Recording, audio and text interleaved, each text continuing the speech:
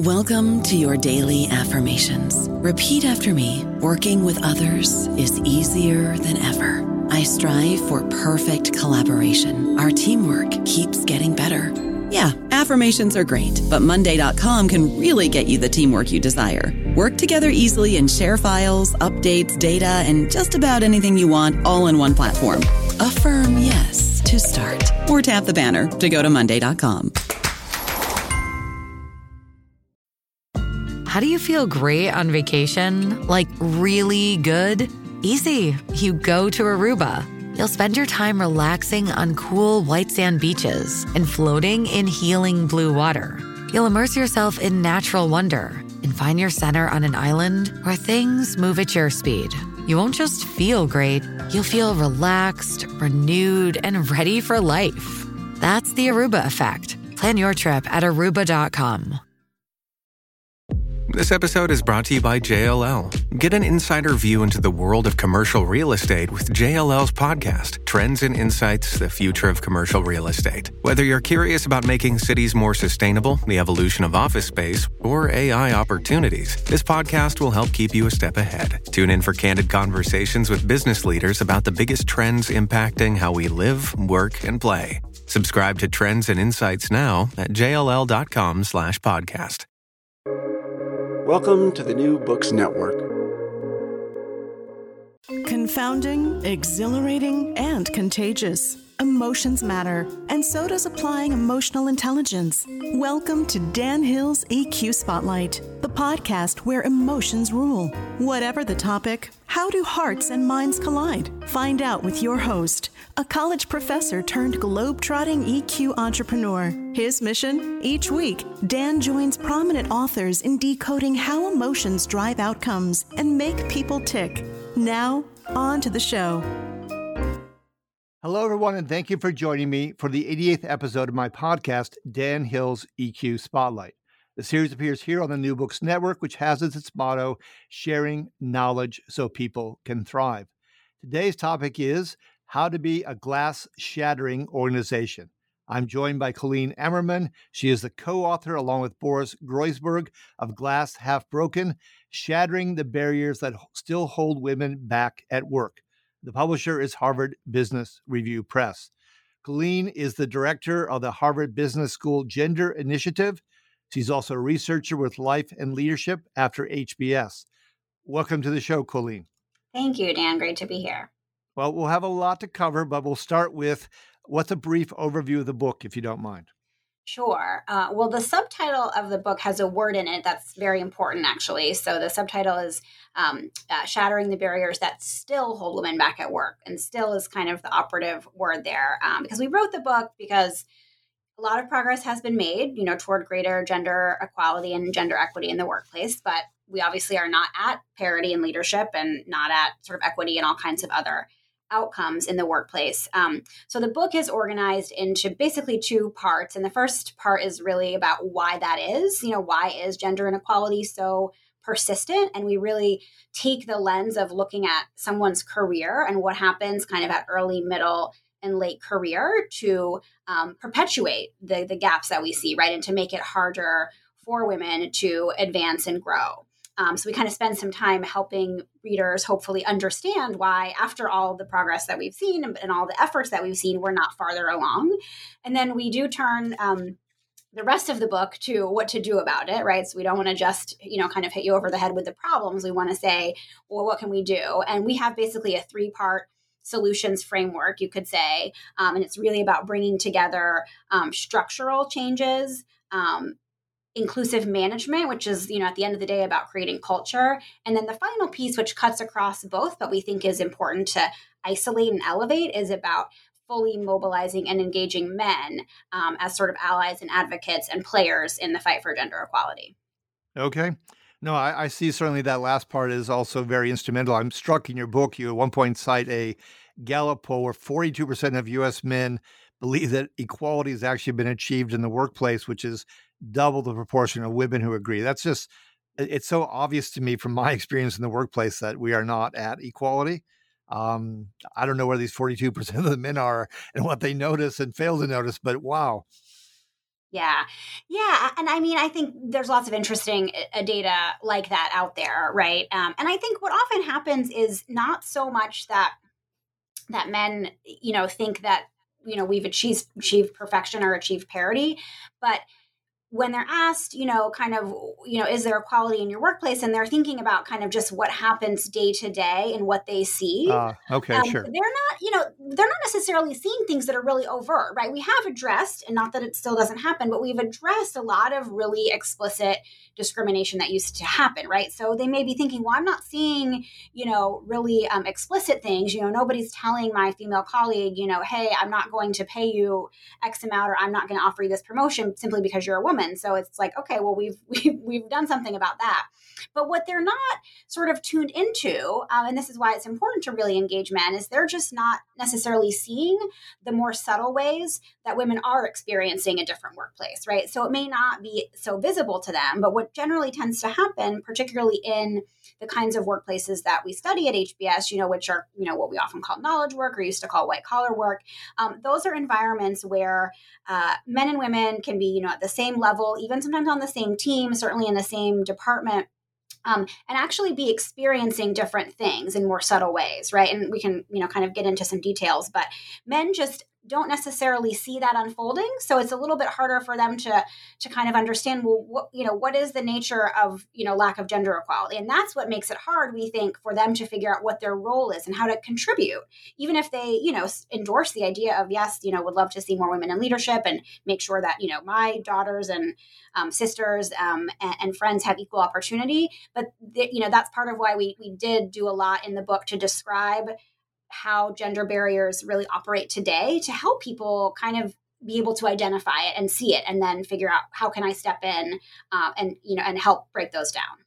Okay, no, that makes a lot of sense. So in other words, it's gone from being, at least in many cases, less overt, but there's all sorts of subterranean things going on that they may not choose to see, may not actually see or observe in some fashion. So I've always loved the Dick Cavett line where he jokes, read any good book covers lately? I have done the entire book. I have read it, but on the book cover flap, there are a couple of really striking things that I think are worth pursuing here. One is right away, you telegraph the fact that in the highest paying jobs, that's where the greatest gender imbalance is. In other words, that when you get to the executive suite, that's where women remain the most unrepresented in terms of, or underrepresented in terms of power and status. I do want to move to the how-tos. So maybe as we go to each of these points and these startling statistics and so forth, I want to turn it over to you to say, okay, that is the situation, and here's a way forward with it. So let's start with the corner offices and the executive suite and that underrepresentation. What do you think is a way or two that this can be addressed? Yeah, I mean, there's a lot of ways to tackle that question, right? And so you can think about, for the women who are at senior levels today, and that's, part of what we write about and unpack, what are they experiencing, right? And so it's not the case that somebody who has, overcome a lot of barriers that women experience earlier in their career and at mid-career, those that have overcome those, it's not like they get to that senior level and maybe are trying to break through to that final promotion, to the C-suite or to the senior vice president level, managing partner. They're not, sort of on equal playing field by virtue of having gotten that far, right? So in fact, because they are in such a minority at those very high levels of the hierarchy, oftentimes they face kind of even more scrutiny and even more kind of questions about, your fit, right? We talked to a lot of them who said, actually, it's at this point in my career when I feel like there's more skepticism, because I am the only woman in the room, right? Which was not the case earlier in my career. And so there's kind of tackling it at that level and addressing some of that, in these kind of higher echelons, thinking about corporate boards, right? There's a lot of conversation now about diversity on corporate boards, which is really important. And so making sure that people making decisions about those very high levels of leadership are educated and having the conversation about, for instance, why is it that we're framing the profile for, a certain role or, a certain level in this very narrow way that tends to disadvantage women, right? It's having those conversations to say, wait a second, maybe we need to question some of our assumptions about the profile for this role or for this board seat. So there's that piece of it.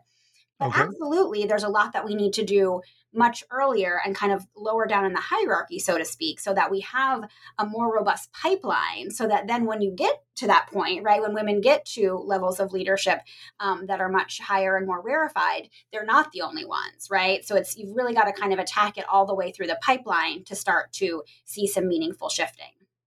Okay, that would have been my second point from the book flap, was talking about the leadership pipeline, and the dilemmas faced there. But I'm going to follow up on the thing that you just mentioned about the boards, because later, as I got into the book, I mean, the statistics are pretty stunning there as well. I mean, we're talking, I think at one point you write that only 22% of the boards are held by women in a major index, and just 4.6% of them held by women of color. This is something that shareholders are still comfortable with. They really have very little power when it comes to the annual shareholder meetings. I mean, why can't we get to a better place? I mean, that's a bold, naive question. I'm not asking it naively. I'm just more outraged, I guess, than anything else. But at the same time, stunned that we don't have more fairness. Yeah, I mean, and this is something that definitely has received more attention in the past couple of years, and we've seen, things like the mandates in California to increase diversity, both gender and racial diversity on boards. We have the NASDAQ rule, that has, that's come up recently. And those kinds of things are changing the conversation and elevating the conversation. Whatever you think of kind of the virtue or value of targets versus quotas, mandates versus incentives, the conversation certainly has been elevated. And I think also what's been really good recently is we are having a conversation that's not just about gender, which has really for a long time been the main sort of focus of the discourse about diversity on boards. Diversity has really meant gender. And so what that's meant is that sadly, a lot of the limited progress that we have made has really accrued to white women, so that statistic you mentioned, if you kind of break apart, okay, X, number of board seats are held by women, but whenever you break that apart by race, women of color are always such a tiny percentage. And so I'm glad that we are acknowledging that and talking about it. As to your question of why we're in this place, right, there are a lot of reasons. And a lot of the reason is that, the majority of board seats, even on public companies and certainly privately held companies, are filled through personal networks, right? So there are search firms and headhunting firms out there, but they fill up a minority of board seats, right? So the vast majority of board seats are filled through these personal networks, which just tend to be very homogenous, right? For all of the reasons that we know. And so, again, it kind of goes back to your question about how do we, change what we're seeing in leadership. It's really the responsibility of those who are in these positions of, leadership and power now to say, okay, how can I step back and look at, for instance, my network and identify where the lack is, right? Are all my network, is everyone in my network someone who looks just like me, right? Who has, a similar educational background as I do, right? Similar, social background, same race and gender, all these kinds of factors. We think it's really important for people who are making these decisions to kind of take up the responsibility of diversifying their networks, which is, part of what we talk about in the book is sort of, okay, again, we think a lot of people really want to be part of the solution, but aren't necessarily certain about what steps to take. And so that's, certainly a big one that anyone can take, is thinking about how can I make sure that I'm not sort of just reproducing myself, right? When I'm thinking about bringing whether it's onto a board or, in any context, right? Hiring, et cetera. Well, earlier in my career, I was the director of executive communication for a Fortune 200 company in New Jersey, and therefore I was privy a little bit to some of those board of directors meetings, and they typically tended to be CEOs at other companies, often in New Jersey, not always. But it was a very close-knit and very diversified group. And I remember even at the time, and still to this day, I'm going to myself, all the data shows that customer expectations is one of the great disruptors that executives feel they're facing. Why wouldn't you step beyond and I'm not making this accusation to you, it's a rhetorical question, I suppose. Why wouldn't you move beyond your personal network to say, we need thought leaders on this board? If we're going to really steer ourselves forward, shouldn't I be looking for maybe a consumer advocate or someone who's an expert on customer segmentation and expectations? And I say that in part because, lo and behold, who makes most of the purchases? statistics I see, that is households that are driven about 80% by the women in the household, presuming there is one. Mm-hmm, mm-hmm. Yeah, one of the women we interviewed for this book, and we talked to her specifically about boards, is this really incredible woman named Michelle Hooper. She started serving on her first board as the only Black woman on that board, I think in her late 30s, and has had a really phenomenal career. But she said, look, this is a kind of a drum I've been beating for a long time, is to say, look, like our customer, all the organizations that she works with, or has served on their boards, like customers are becoming more, ever more diverse, right? People's expectations for representation and for elevating conversations, about stakeholder concerns are only increasing, right? If we are going to be effective, however you slice it, we really need to think about making sure that we don't have this kind of homogenous groupthink, right? Even just from a strategic perspective, if we all come from, a similar background, have had similar jobs, we all think the same, and that's not ultimately helping us kind of steward this organization effectively. Yeah, no, I mean, I've seen plenty of statistics suggesting that innovation, the pace of innovation is best at those companies that have real diversity at the senior levels.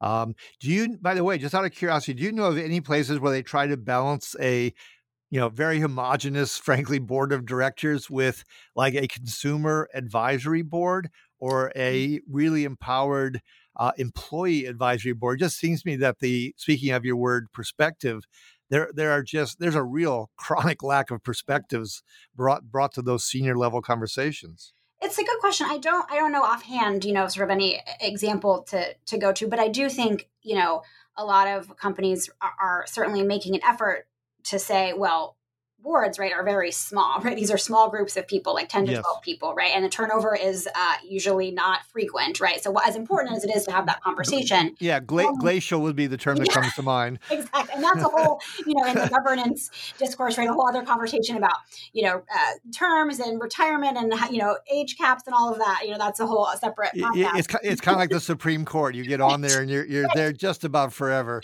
Right. So, so knowing that, as important as, that conversation is, right, because that's such an important kind of locus of leadership, I think a lot of organizations do recognize, okay, we want to, have movement there, but there's so much else we can do, right, in terms of thinking about diversity just in our hiring and in our organizational leadership, right, and in doing things like you're suggesting, tapping into being better connected to different kinds of stakeholders, including customers. So I think a lot of forward-thinking organizations, right, are really what I would say is thinking about how to operate all the levers at once, right? How to make sure, we're identifying all the different points of intervention and figuring out how to kind of put resources and energy into those multiple points of intervention. Because, look, at the end of the day, problems of inequality, not just gender, but really all kinds of inequality in business and in the workplace are what social scientists would call overdetermined, right? So there's not just one factor driving that inequality. So you can't, if you just focus on one thing and you fix one thing,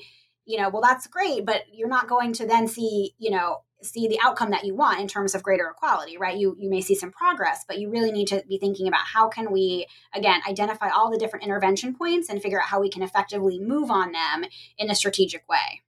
I don't know about you, but I'm very busy and I don't have a lot of time to cook. That's why I subscribe to Factor. Eating better is easy with Factor's delicious, ready-to-eat meals. Every fresh, never frozen meal is chef-crafted, dietitian approved, and ready to go in just 2 minutes. You'll have over 35 different options to choose from every week, including Calorie Smart, Protein Plus, and Keto. These are 2-minute meals. Factor meals are ready to eat and heat, so there's no prepping, cooking, or cleanup needed.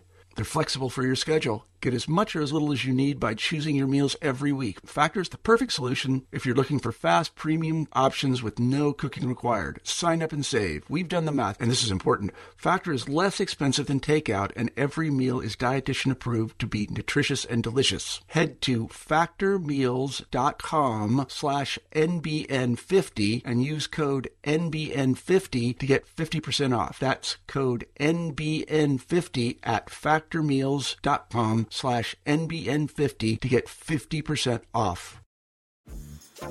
Dreaming of a better sleep? Tossing and turning is not your destiny. And Ollie is here to help.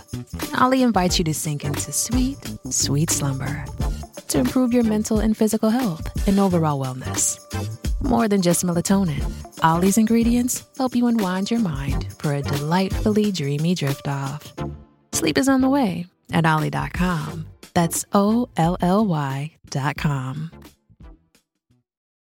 Okay. Because we titled this episode How To, I do want to get to how-tos most definitely before we run out of time. You have a wealth of them, and I think they're great. I think one thing you bring up, for instance, I'll just give a few citations, then get to my question. For instance, we don't tolerate rainmakers. If they are really violating what we think should be the norms, just because you bring in revenue, should not be a free pass. You talk about declining events where, it's a conference where there isn't gender diversity among the speakers. You're talking about male leaders who seemingly the only emotion they can show is anger, and everything else is pretty much verboten, including appreciation to their subordinates. In this long list and a very valid good list of all these things, do you have maybe 2 or 3 of these that you've really gravitated to? They're just more feasible in your heart of heart. You've seen them make the biggest difference. You just cotton to them in some way. Yeah. Just take us through a couple of 3 of these, if you don't mind. Sure. And I want to acknowledge so many of these, strategies, tactics, interventions, things to do come from people that we've spoken to, people that we've interviewed for the book, often, typically also then sort of validated in the research evidence, right? Saying, okay, this seems to be effective. But, for instance, just what you said about, not even if people kind of are rainmakers, if they are engaging in, behavior like sexual harassment or bullying, right? Not giving them a free pass, that there's a lot of research on this, but we also have great stories, for instance, about Jack Rivkin, who ran an equity research department on Wall Street in the 90s and had a no jerk policy, right? And specifically often would call people out in regards to things like, gender bias, right? To say, look, it's great, however great your stock picks are, like, this is not the environment that I want to cultivate, because he saw, right, a bigger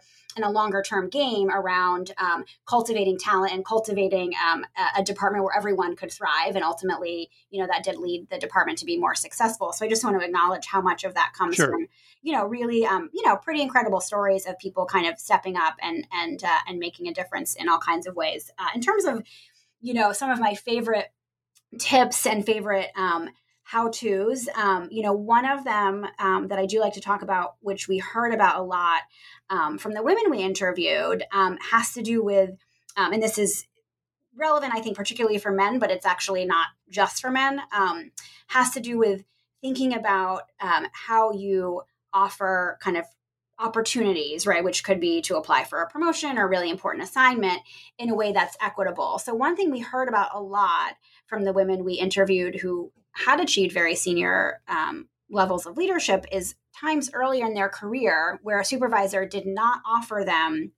tell them about or, give them the chance to kind of raise their hand for an opportunity that would be advantageous to their career. One was a woman who heard after the fact about a job she could have applied for, a promotion that would have taken her from living in Rio de Janeiro to Sao Paulo. And she asked her boss, and he said, well, you just are newly married. I didn't think you'd, want to entertain the idea of living apart from your husband. So it didn't occur to me to offer this to you.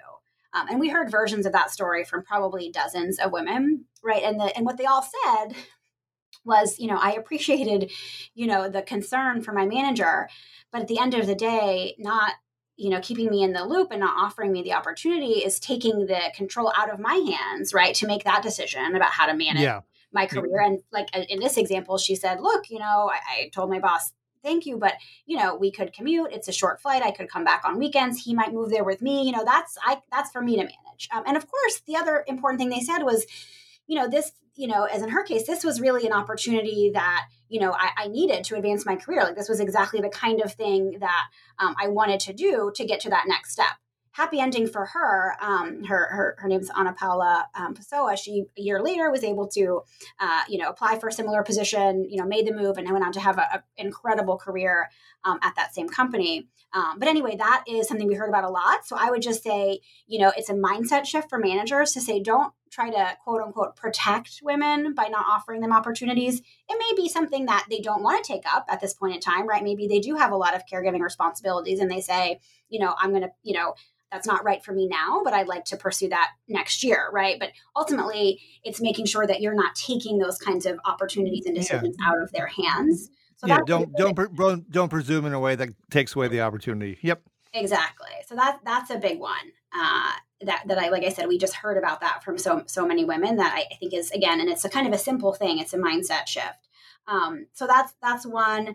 I think, in terms of the making structural changes, right? We have a whole chapter where we unpack, all of the processes that go into managing an employee, right? All the way back from just advertising your job and getting qualified people into the candidate pool, all the way through to interviewing, hiring, integrating them, evaluating them. So we unpack kind of the research on how bias, seeps into those processes, and then what to do to actually try to take the bias out of the way the process is run, just structurally.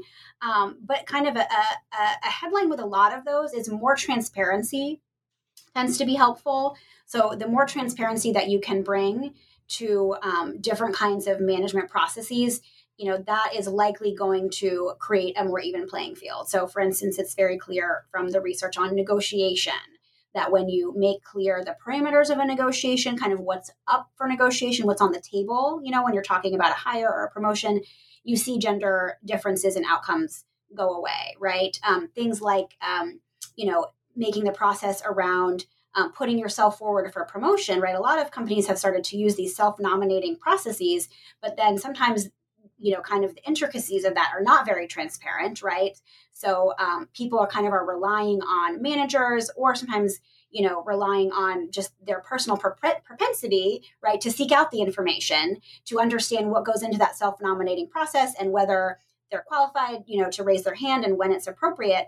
And that leads to gender disparities, right, for all kinds of reasons. So the more kind of transparency and information you can bring to say to everyone, okay, here's how this works, here's what you should do. Here are the kind of the thresholds that mean that you are, qualified to raise your hand for this next step, right? The more that you can bring that kind of structure and transparency to your processes, generally speaking, that's going to help you get to more equity. And speaking of that, so, you mentioned elsewhere in the book, for instance, that women, especially as they move up, may have less opportunity for mentors or sponsors. Mm-hmm. If they don't really feel like they have that and they can navigate those intricacies for self-promotion or applying, positioning oneself to advance one's career, are there companies that you found that recognize this problem with lack of mentors and advisors and actually just have, I guess I'll almost call like a pool or a panel where these can be drawn on, even though you don't maybe have the personal organic connection, but they're just identified as a resource that might be particularly set up to aid women or minority candidates trying to, forward their careers? Yeah, I think companies are doing a lot in this area of making sure that people have access to, mentors, to sponsors, to information. Because of course, again, in a lot of the types of organizations that we study, your progress and your advancement is really dependent on relationships, right? That's how you learn about the business. That's how you kind of figure out some of the unspoken rules, or you kind of get insight and information about, certain clients or certain partners, or, whatever the nature of the business is, right? Relationships are really, really critical. And I think companies know that. So a lot of them have tried to, for instance, institute mentorship programs or even sponsorship programs. The kind of thing you're describing, I think often happens through employee-led affinity groups, right? That realize, okay, sure. There's a need to make this information more kind of, more accessible to people. So they might think about bringing in leaders, right, from different parts of the business to, help educate, right? For instance, women in the company about what are the different kind of ways that they can advance their career, right? And sort of make sure that everyone is getting access to the right information and the information they need to advance. So I think companies are doing a lot. It varies in terms of how successful it is, right? Sure. A lot of that goes down to kind of the commitment of the people who have the information, right? To really make sure that they're being thoughtful and mindful about the relationships that they're forming. And so, again, it kind of goes back to what we were talking about before in terms of boards, but it's true generally, right? It's about how do I make sure that I am not, gravitating toward building connections with, kind of giving insight to, and, ultimately sort of developing and mentoring people who are just like me, right? How can I make sure I'm instead being thoughtful about the people around me and, who, sort of what their aspirations are, what their, qualities are and their competencies, what their potential is, thinking about that in a more reflective way and figuring out how can I, give an opportunity, to somebody who doesn't look like me, right? That maybe I'm, would assume is not interested in this or isn't the right fit for this because there aren't a lot of people who look like them in this role, but say, well, maybe that is exactly the person I should invite to this meeting, right? Or ask to staff this project, Yeah, no, that makes sense to me. Before we run out of time, just one more thing I wanted to get to. You mentioned it's still very much out there, the quote unquote double bind. In other words, that a woman more so than a guy often needs to be not just competent, but is trying to navigate being seen as likable and respected, as opposed to being, aggressive in the way that a man might be aggressive and yet not tagged with that in a negative sense. Probably from some of the women you've interviewed for the book and other case stories, examples, guidelines, anything you might suggest on how to navigate that double bind? Yeah, this is a tough one, right? Because it's really about a conflict in the expectations that we have for women versus the expectations that we have for leaders, right? And so it does it's a double bind because it's actually impossible to get out of, right? If you kind of err on one side, well, then you're not going to be very well liked. If you err on the other side, people are probably not going to think you're that great at your job. So it's kind of an impossible tightrope to walk. What I would say, based on both, research and also conversations that we've had with women kind of in our own research for the book, is a couple things that I think contribute to helping women sort of navigate this tightrope. One is really staying anchored in your purpose and why you're doing what you're doing, because it is actually very distracting to be focused so much on image management and how other people perceive you. It's very natural to want to focus on that, but because you're getting these conflicting signals and you realize that this is, affecting your success, but it actually is a kind of a big cognitive load on women, right? To be constantly thinking about how to manage these perceptions. So trying as much as you can to really stay anchored more in your own purpose and why you're there and why you're doing what you're doing. And the other thing that a lot of women that we spoke to who went on, who have been very successful, talked about is just, being clear and clearly communicating about your goals, making sure that you're having those conversations about, roles that you'd like to take on in a very concrete, specific ways, with a manager, with superiors, not just I want to grow with the company, but, look, I'd like to be leading this line of business in 5 years. And so really, again, that's about being clear about what it is that you're trying to achieve, right? And staying anchored in that, as hard as it is, to kind of manage that double bind, that seems to help women kind of navigate through that tightrope. Okay, no, that makes a lot of sense to me, in part because I happen to be a pretty avid tennis player. And if I was playing self-consciously, that's not as good as staying with the strategy and knowing the goals and just buckling down. The more I'm watching myself play tennis, doesn't tend to go well, which is why doubles gets interesting, because you have a teammate to, try to sync up with. So I want to thank you so much, Coleen, for being my guest. This has been episode number 88. The topic, how to be a glass shattering organization. Coleen is, along with Boris Groysberg, the co-author of Glass Half Broken, Shattering the Barriers That Still, and that's the key word, still hold women back at work.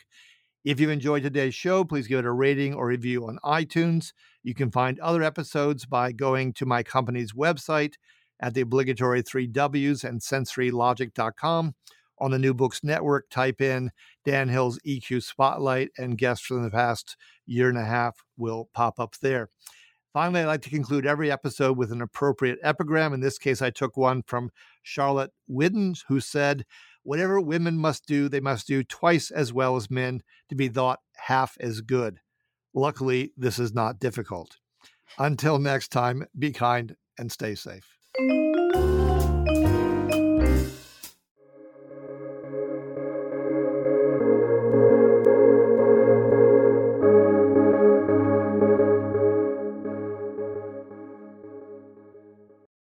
It is Ryan here, and I have a question for you. What do you do when you win?